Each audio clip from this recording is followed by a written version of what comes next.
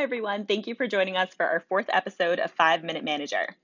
This is Nina Hallen, and today I'd like to talk about conflict. This episode is based on an article from the Harvard Business Review by Mark D. Rond, who is a professor of organizations at Cambridge University. Conflict makes people uncomfortable. The typical reaction to it is to avoid it. I'm sure you've been in meetings where things started getting a bit tense, people started shifting in their chairs, breaking eye contact, and your manager suddenly calls for a break. These groups are actually referred to in the article as cappuccino teams, people who break for coffee as soon as things start getting heated. So why do we do this?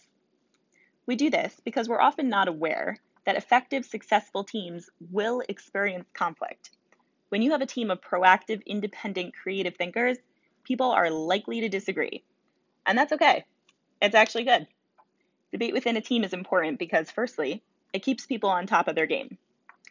They need to think critically and present their views in a way that withstands others' criticism. And secondly, you want conflict expressed because high performers are typically naturally competitive. Asking them to repress a big part of who they are can make them resentful and even feel psychologically unsafe.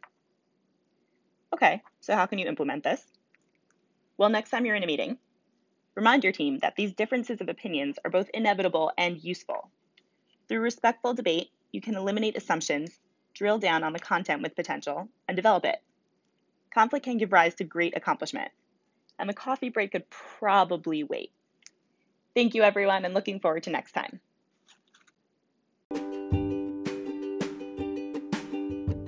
Thank you so much for listening to the 5-Minute Manager. We would love to hear your feedback.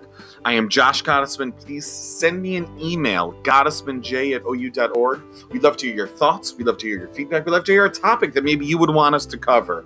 Thank you so much for listening.